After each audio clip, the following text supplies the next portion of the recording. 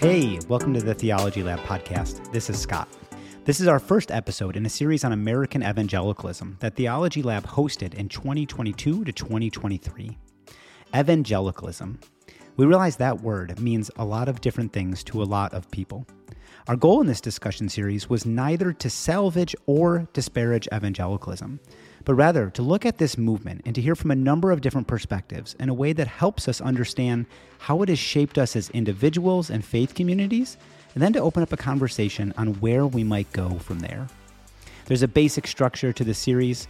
The first two episodes look at evangelicalism from the vantage point of a tradition known as the Evangelical Covenant Church, or sometimes just called the Covenant.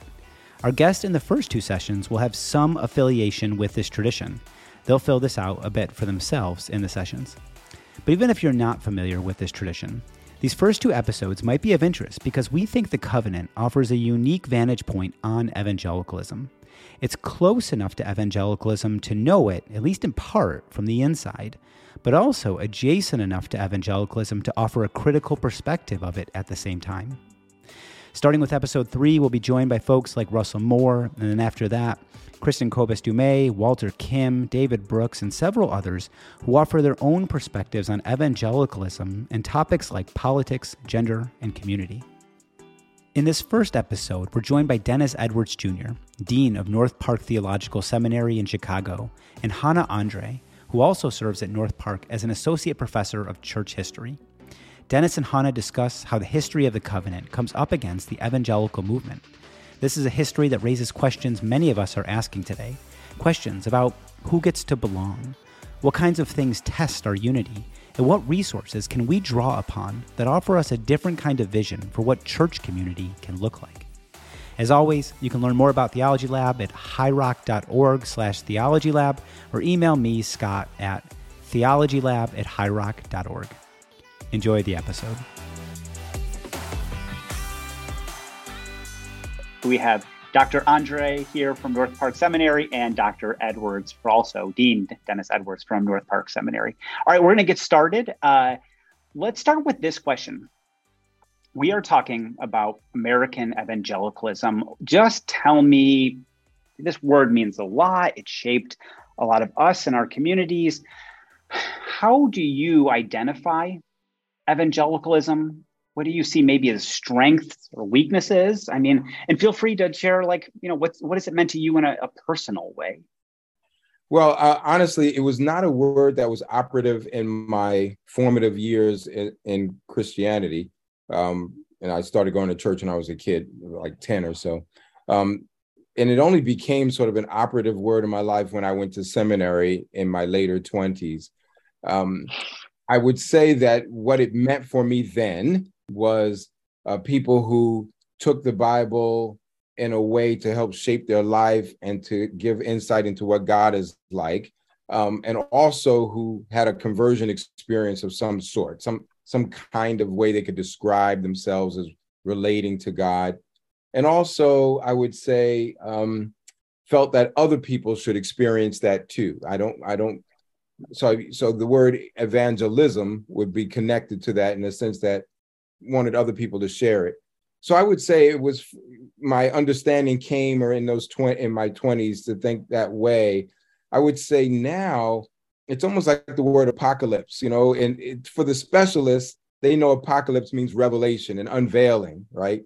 But to the masses, apocalypse means disaster, right? So I don't think we're ever going to recapture the real meaning of apocalypse, honestly.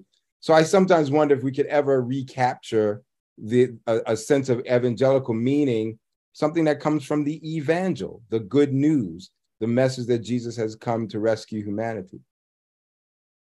Speak first personally. My own family's church background, each of my parents came out of, respectively, the Catholic and Episcopal Church into the Covenant Church. And so, after a number of other church traditions. So my only experience in an evangelical tradition is the Covenant. And we'll have, opportunity for further conversation about how those two relate.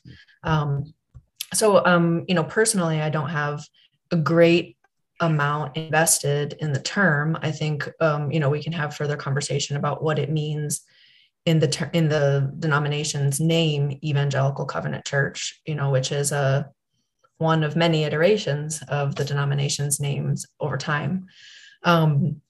But thinking about the word itself and its meanings over time and its contemporary meaning, it's hard to pin down what it means because it isn't a single group or a single doctrinal statement, and it has evolved over time. I think our most recent connotation tends to be from the 2016 election. It has become, I think the danger, the challenge of word is becomes overtly politicized. So even we can go back to like the 1980s, the rise of the moral majority, and that shift kind of culminating in the 2016-2020 election as well. In fact, people thought after the 2016 election that more people would back away from that term, when in fact the opposite happened, that more people who did, vote for Trump began to identify as evangelical. So I think a real question we have to ask is whether that can be redeemed. But taking the term as a whole, I think a useful starting point for understanding classical evangelicalism, and you're probably going to hear this like in every session that you have, is appeal to a definite historian, David Bebbington, which is sometimes called the Bebbington Quadrilateral. He put this out in 1989 in a book that he wrote on British evangelicalism. But it's something, it's a definition or at least a cluster of features that is intended to capture the kind of family resemblance that can justify some umbrella term called evangelical. And that is biblicism, seeing scripture as the authority, main authority, only authority. Crucicentrism, a focus on the cross and the atonement. 3, conversionism, a necessity for a personal conversion. And then 4thly, activism, that there's an actual engagement with society, both in evangelicalism and in social action. So I think that's a as good a definition that we have of kind of classical evangelicalism as we would use the term to describe 18th, 19th century movement, revival movement, primarily Anglo-American, at least in its origins, revival movement that shaped the United States and its popular form of religion in Protestant evangelical revivalism through the Great Awakenings and so on. You both are from the covenant, raised in the covenant or serving in the covenant. Evangelical is in the name of this denomination. Can you tell me just a bit about how is the covenant evangelical? For the covenant, its roots are Lutheran and Lutheran pietism, whereas it has strong influences of evangelicalism proper as a movement. We can describe the covenant as evangelical. I mean, if you think about those 4 traits, on the face of it, that certainly described the covenant. To say that we're hold scripture as the highest authority, that we're focused on the cross, atonement, certainly conversionism, right? That we're a believer's church that says, with Luther, he says, it's not just knowing that Christ died, but that Christ died for me, right? That personal appropriation of faith is part and parcel with pietism. And certainly the activist stream of evangelicalism resonates with the covenant. But in important ways, the covenant is distinct from evangelicalism. And at all those junctures in the evolution of evangelicalism itself over the 20th century, those tensions have caused conflict within the covenant because it doesn't neatly align with evangelicalism. And I think the area where it's most distinct, I'll just name 2. I think with crucicentrism, there's a focus on the cross, but it has historically been a very Lutheran focus in the sense that the focus is on God's completed work on the cross. So a sense that we're always, we're a saint and sinner at the same time. So that there's not the same emphasis on like total holiness. In terms of biblicism, I mean, this is where we're going to get, into more detail. But I think the covenant has something very distinct here in holding to the authority of Scripture but rejecting any particular confessionalized interpretation of it. And here, their origins, their experience of the negative outcomes of having a confessionalized state church that they're coming out of loom really large, in the imagination, even going forward in time. When in the early 20th century, there are evangelicals saying that in order to protect Christian orthodoxy against higher methods of biblical criticism or certain scientific discoveries in geology, the age of the earth, in biology, in terms of distinct origins of species versus evolution, and therefore say we have to preserve fundamentals of Christianity, the reality of miracles, the real resurrection, the virgin birth. Then in those moments, the covenant's saying like, I don't really think that we do. We can hold to the authority of Scripture without having to outline all of, the ways that one should be led when they read Scripture, the resulting interpretations and conclusions of Scripture. I'll say one more quote there and then pass it over to Dennis. But David Nivell said, where many interpret, the only thing that is infallible is that there are many interpretations, and many interpretations cannot all be infallible. Well, that's why I wanted you to go first, because as the historian, you certainly would have put these things in context. So thank you, Dr. Ondrey. That was awesome. That was actually a really quick sweep of a lot of history. When we think about what makes the evangelical covenant, you hit on it in that, and so much of what you said. I think the overlap, if we had a Venn diagram, is the seriousness with which we approach the Bible. Maybe not in that fundamentalist sense of proof texting or even being quote unquote literal about everything, but there's a certain seriousness with which we take the Bible that I think overlaps with classic North American evangelicalism. I think the sense of activism and our willingness to engage certain questions makes us distinct from some forms of American or North American evangelicalism in that, and you already outlined it, we're not confessional in that sense. We are willing to engage different ways of thinking about certain topics. Even the way we approach this, we have, our 6 affirmations as opposed to very rigid doctrinal statements. So there's sort of this generosity of spirit with which we come to things, even including our biblical interpretation, which is not things I've experienced in more classical forms of evangelicalism. I would say even where we are now, that evangelicalism and fundamentalism have somewhat, and you're the historian, so you can help me if this is true or not, but they seem to have been merging more of late, as opposed to living out the distinctions that were present in the early 20th century. It seems like there's not much difference at times between what is called evangelical and what's called fundamentalist, at least the way it gets practiced in some public settings. But I would say that covenant is, you outlined well. We have certain distinctions that from classic evangelicalism, and for me, what drew me was more of the activism of our faith and our willingness to explore questions. Let me pull out something that has been said here and put it back to you. Whether it's been around reading the Bible, I want to get into that a little bit more in a moment, whether it's a understanding of how the cross works. Dr. Ondrey, you said the covenant didn't land on a single view of these things. Can you tell me a bit about why? When you speak to how the covenant, Dr. Edwards, about how it hasn't had this alignment with fundamentalism, but it's remained, it had a certain form of openness. Are there reasons behind that? You mentioned earlier about the African-American church or the Black church, Scott, and we would have used terms like biblical in a very broad sense of that word without using evangelical, yet we would have also seen and have seen a breadth of how we approach certain topics. So you have Black AME folks who are going to baptize infants. You'll have Black Baptist folks who won't.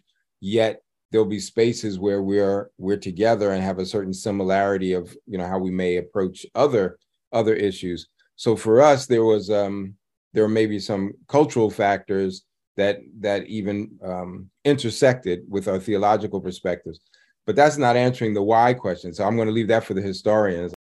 So going back to the 17th century, if we think about the Reformation that broke away from the Catholic Church, right before the Reformation, there was one church in the West, the Roman Catholic Church. But after Luther breaks away, very quickly there's just like division. And we all know that today, right? It has just multiplied in division. And that's because if you put scripture, sola scriptura, it's not an uninterpreted text. And so as soon as you do have those multiple interpretations, then depending on where you stake the grounds of your unity, then it necessarily is going to lead to division. And so what the 17th century in Europe saw was a process called confessionalization. And that's where the distinct Protestant groups drew up more detailed doctrinal statements in order to clarify, what is it that makes a Lutheran as opposed to a Calvinist? Because at least in the Holy Roman Empire at the time, at least don't get into the details. In the Holy Roman Empire, really it was like whoever is the prince or the duke of an area would determine what the religion is of an area. We think sometimes that after the Protestant Reformation, like there was just, religious pluralism, but that's not the case. There's still an assumption of kind of a Christendom model. And so the confessional statements were really useful for knowing that everybody within the same, area believed the same thing. And so, this resulted in actual wars of religion. And so one of the influences in pietism is saying that what Luther had inaugurated in Germany has really gone off the rails because of this process of confessionalization. That now it's not about the priesthood of believers, but it's about really detailed doctrinal statements that are just leading to destruction. So there's a push toward, and this is true, in the broader evangelical movement too, it's kind of trans-denominational, is a desire to restore some unity. And so for that, there's a de-emphasis on doctrine.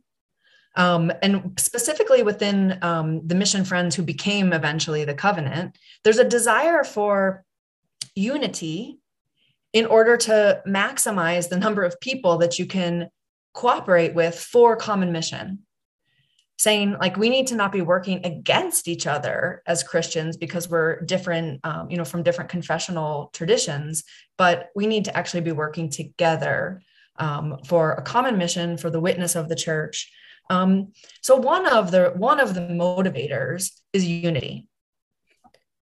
To say, rather than, and because they had experienced, the people who formed the covenant had actually experienced, being kept out of Lutheran churches when they began to subscribe to Waldenstrom's view of the atonement. So basically he says, that it's not that Jesus died on the cross, not so that God could be reconciled to humanity, but so that humanity could be reconciled to God. That's in a nutshell.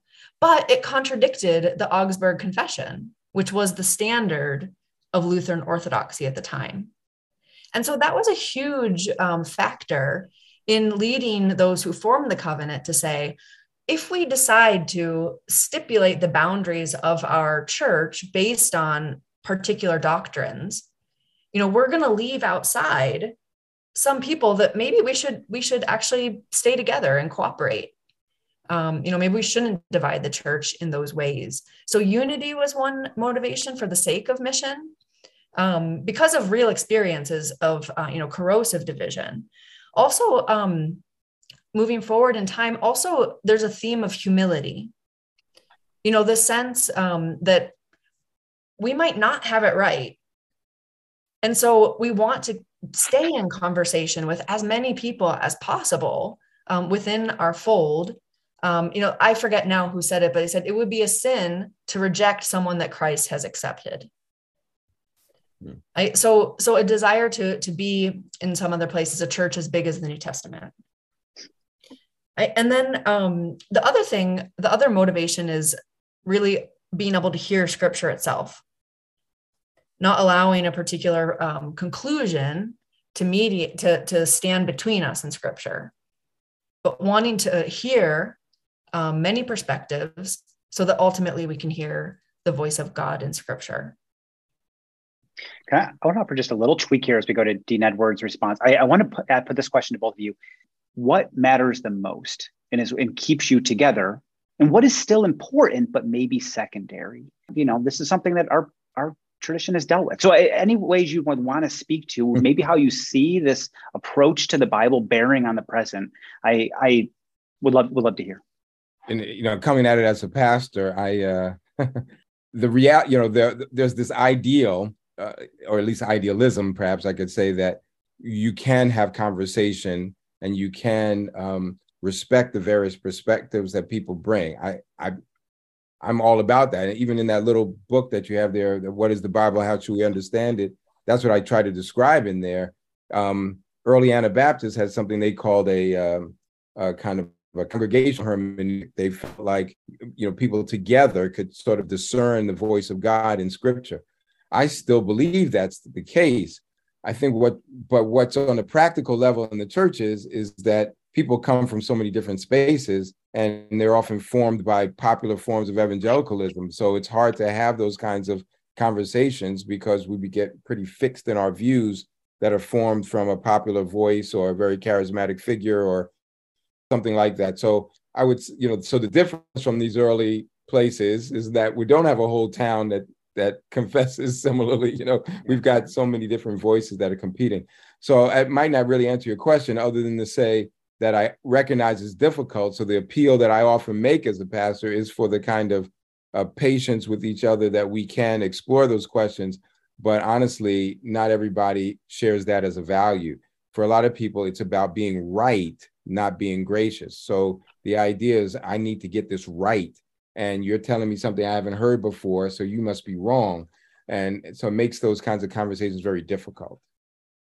One thing that this requires to actually be realized is that, well, when we think of the affirmations, and one of them is freedom in Christ, the sixth affirmation, it's usually thought of that this is something that is extended to others rather than claimed. And I think that what this requires is that one has to be willing to maintain fellowship with someone who holds a view that they disagree with.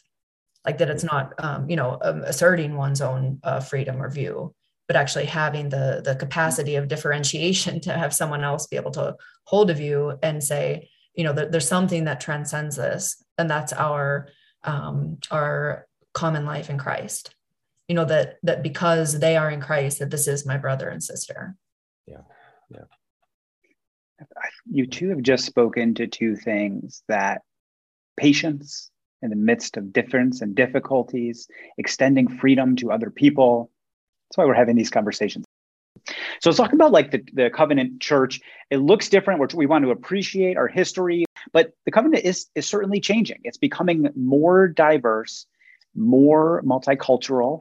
And can you tell me what you might think this means for reading and relating to the Bible? What does this open up? Opportunities? Are there challenges that go with it? I'll jump in first on this.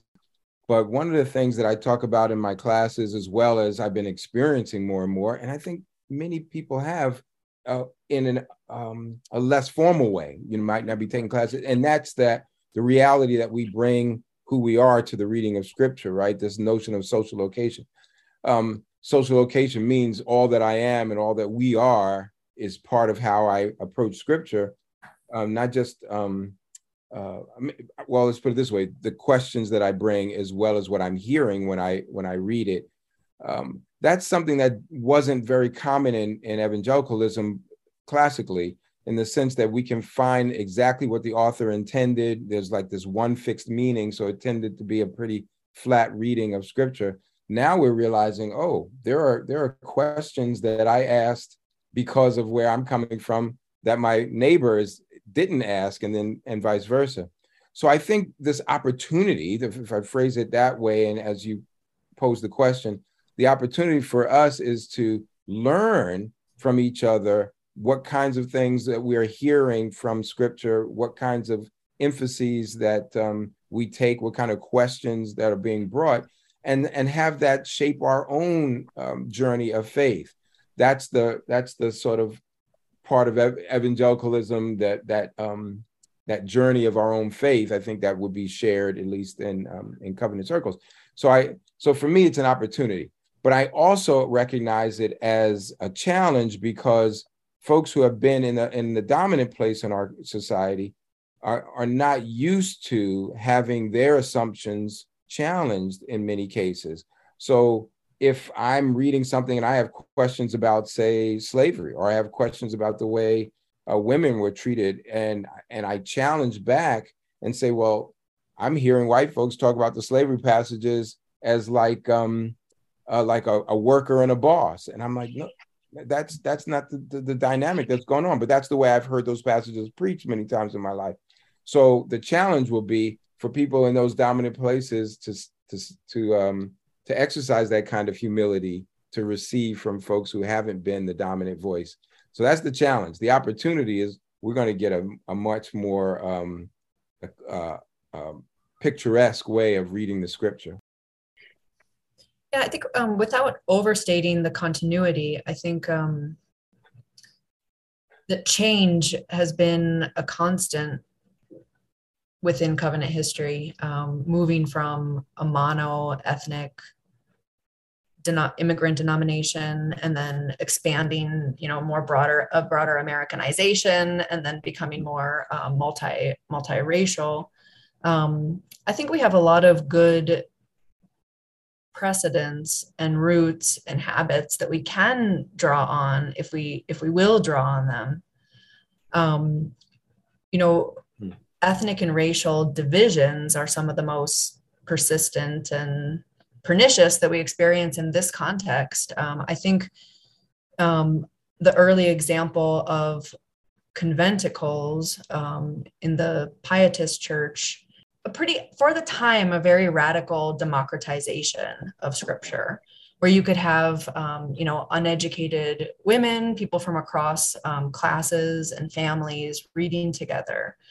But there's always been a stream that has valued reading in community and held on to that humility to say that ultimately what scripture is a means of grace to mediate to the reader God's transforming work, that it's inspired in its ongoing use, and that is best done in community and from a spirit of humility that is listening to others.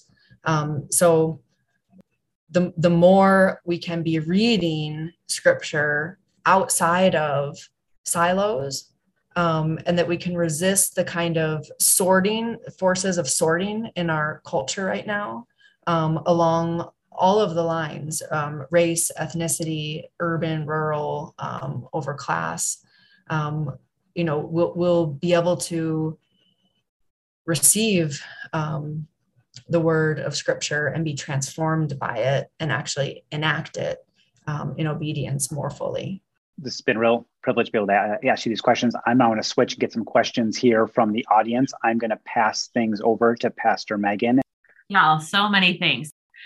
What do you think of David Gushie's view that American evangelicalism is essentially a rebranding of fundamentalism?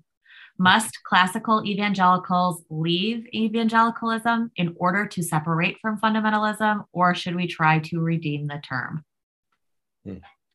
I tried to say a little bit of something like that in my own comments, that I do think that there's been a morphing of, at least in popular psyche and for a lot of people's own self-definition, of evangelical with fundamental. And so whatever distinctions there were in the early 20th century, at least on a popular level, doesn't seem like they exist anymore. Personally, I am not trying to recapture that term.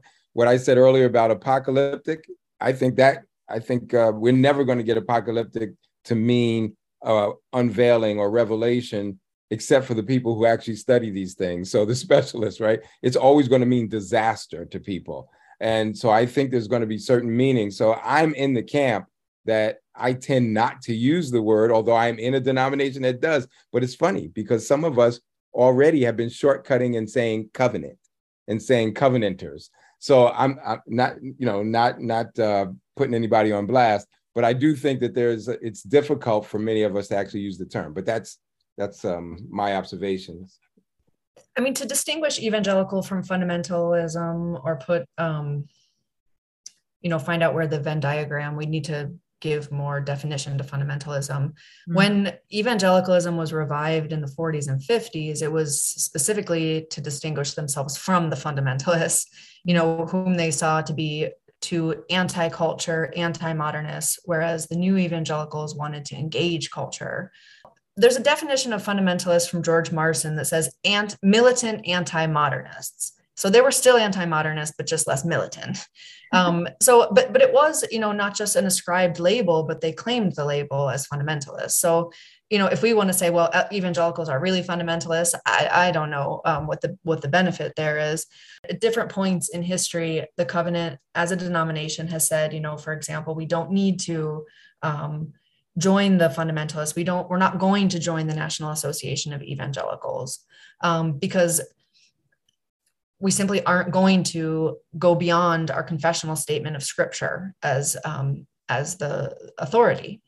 But that's not to say that there haven't been people within the covenant who have identified as fundamentalists or evangelicals. One prominent covenanter was the president of the National Association for Evangelicals. So some, maybe they would have more stake in that term in terms of what it's distinguishing us from.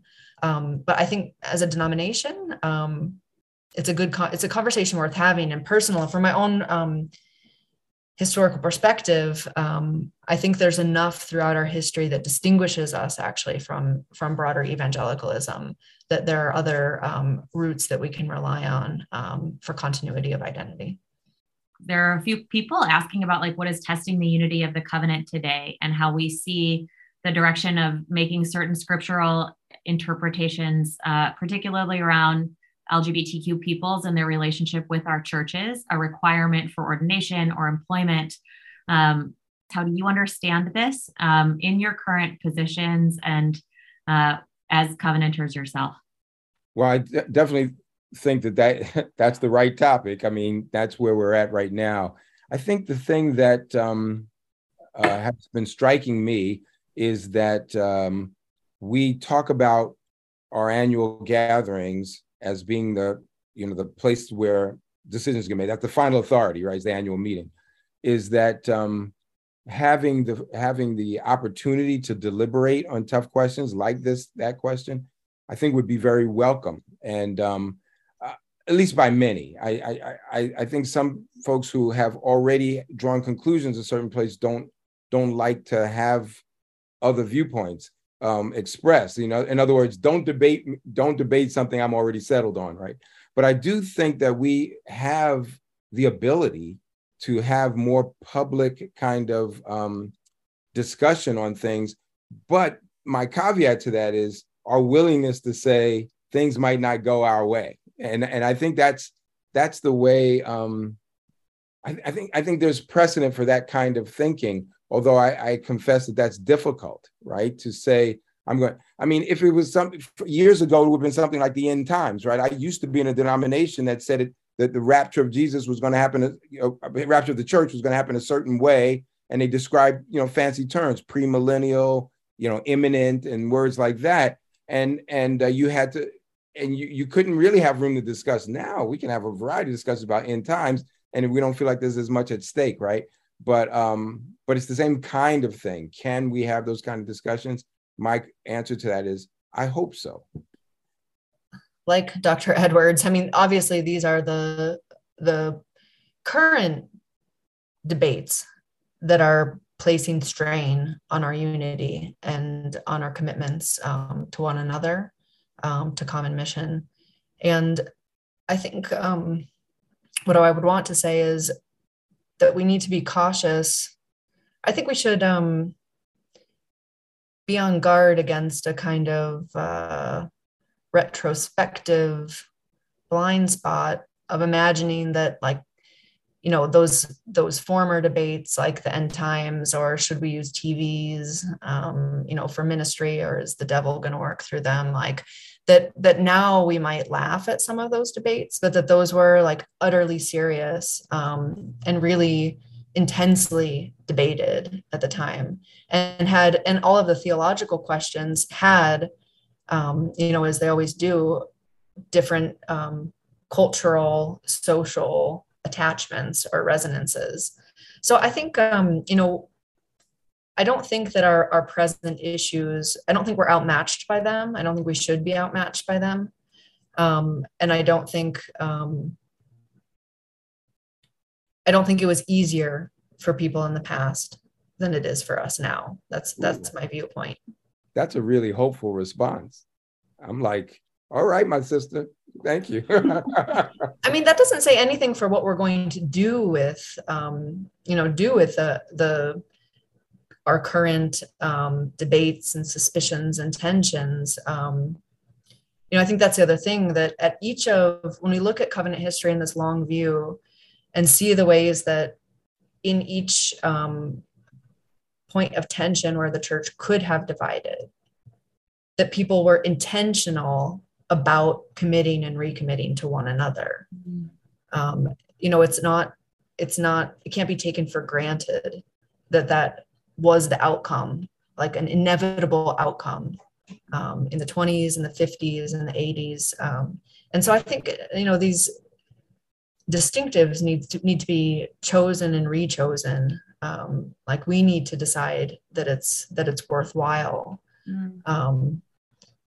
So it's just saying, like, yes, not to say these are unimportant issues, but the cost is too high, to make it the battle that we're gonna, I shouldn't say hill to die on, but that this is enough to throw away our unity and continuity.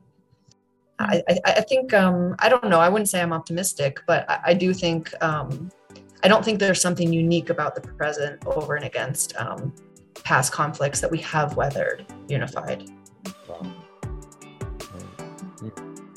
Well, thank you both so much. Thanks for listening to the Theology Lab podcast. If you enjoyed this episode, you can subscribe to this podcast, or you can help us out by leaving a positive review. Learn more about Theology Lab at highrock.org/theologylab. Until next time.